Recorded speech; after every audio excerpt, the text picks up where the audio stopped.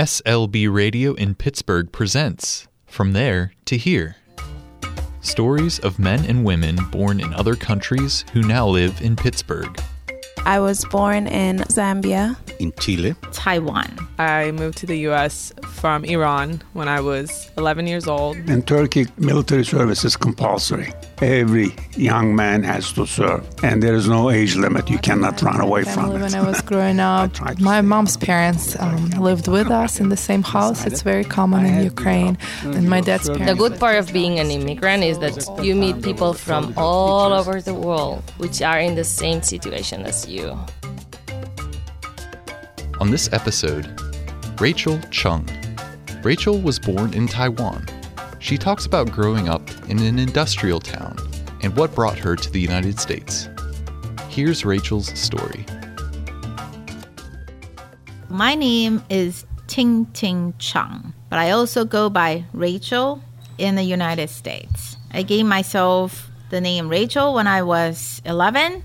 I was learning English in Taiwan, and I was learning English with a Canadian teacher. And a lot of times it was very common practice for the teacher to ask everybody to adopt an English name, just to make it a little easier.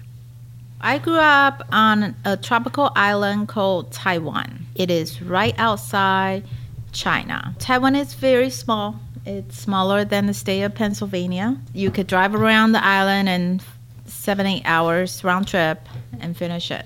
We have lots of beaches, lots of palm trees.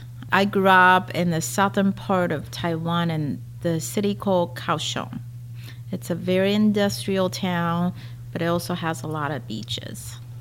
I grew up with my mom and dad, and I have a sister and a brother.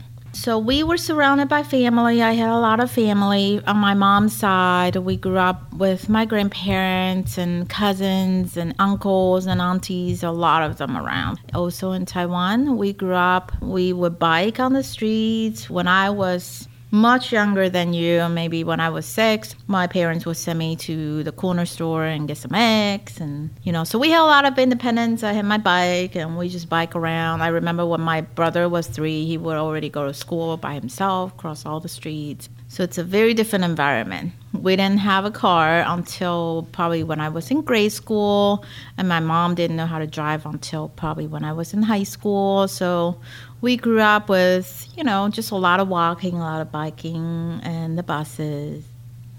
I always wanted to come to the U.S. because I have an aunt in Dallas, Texas. I applied for some schools, and I got admitted to University of Pittsburgh on a full scholarship, and that's why I came here.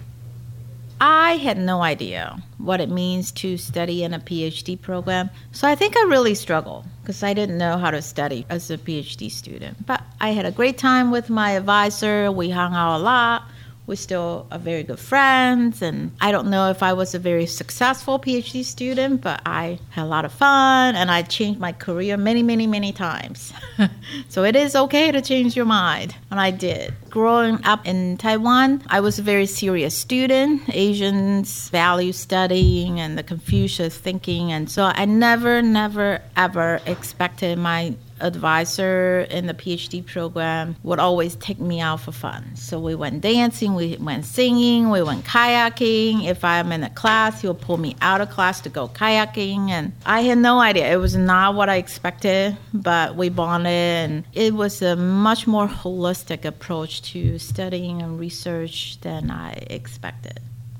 I think I really miss Chinese New Year. There are a lot of Chinese people in Pittsburgh, but I don't think we have the critical mass to be able to actually officially celebrate Chinese New Year and also all the other holidays. There are a lot of celebrations on Saturdays. Maybe there's a dance somewhere and so on, but it's not really a citywide celebration.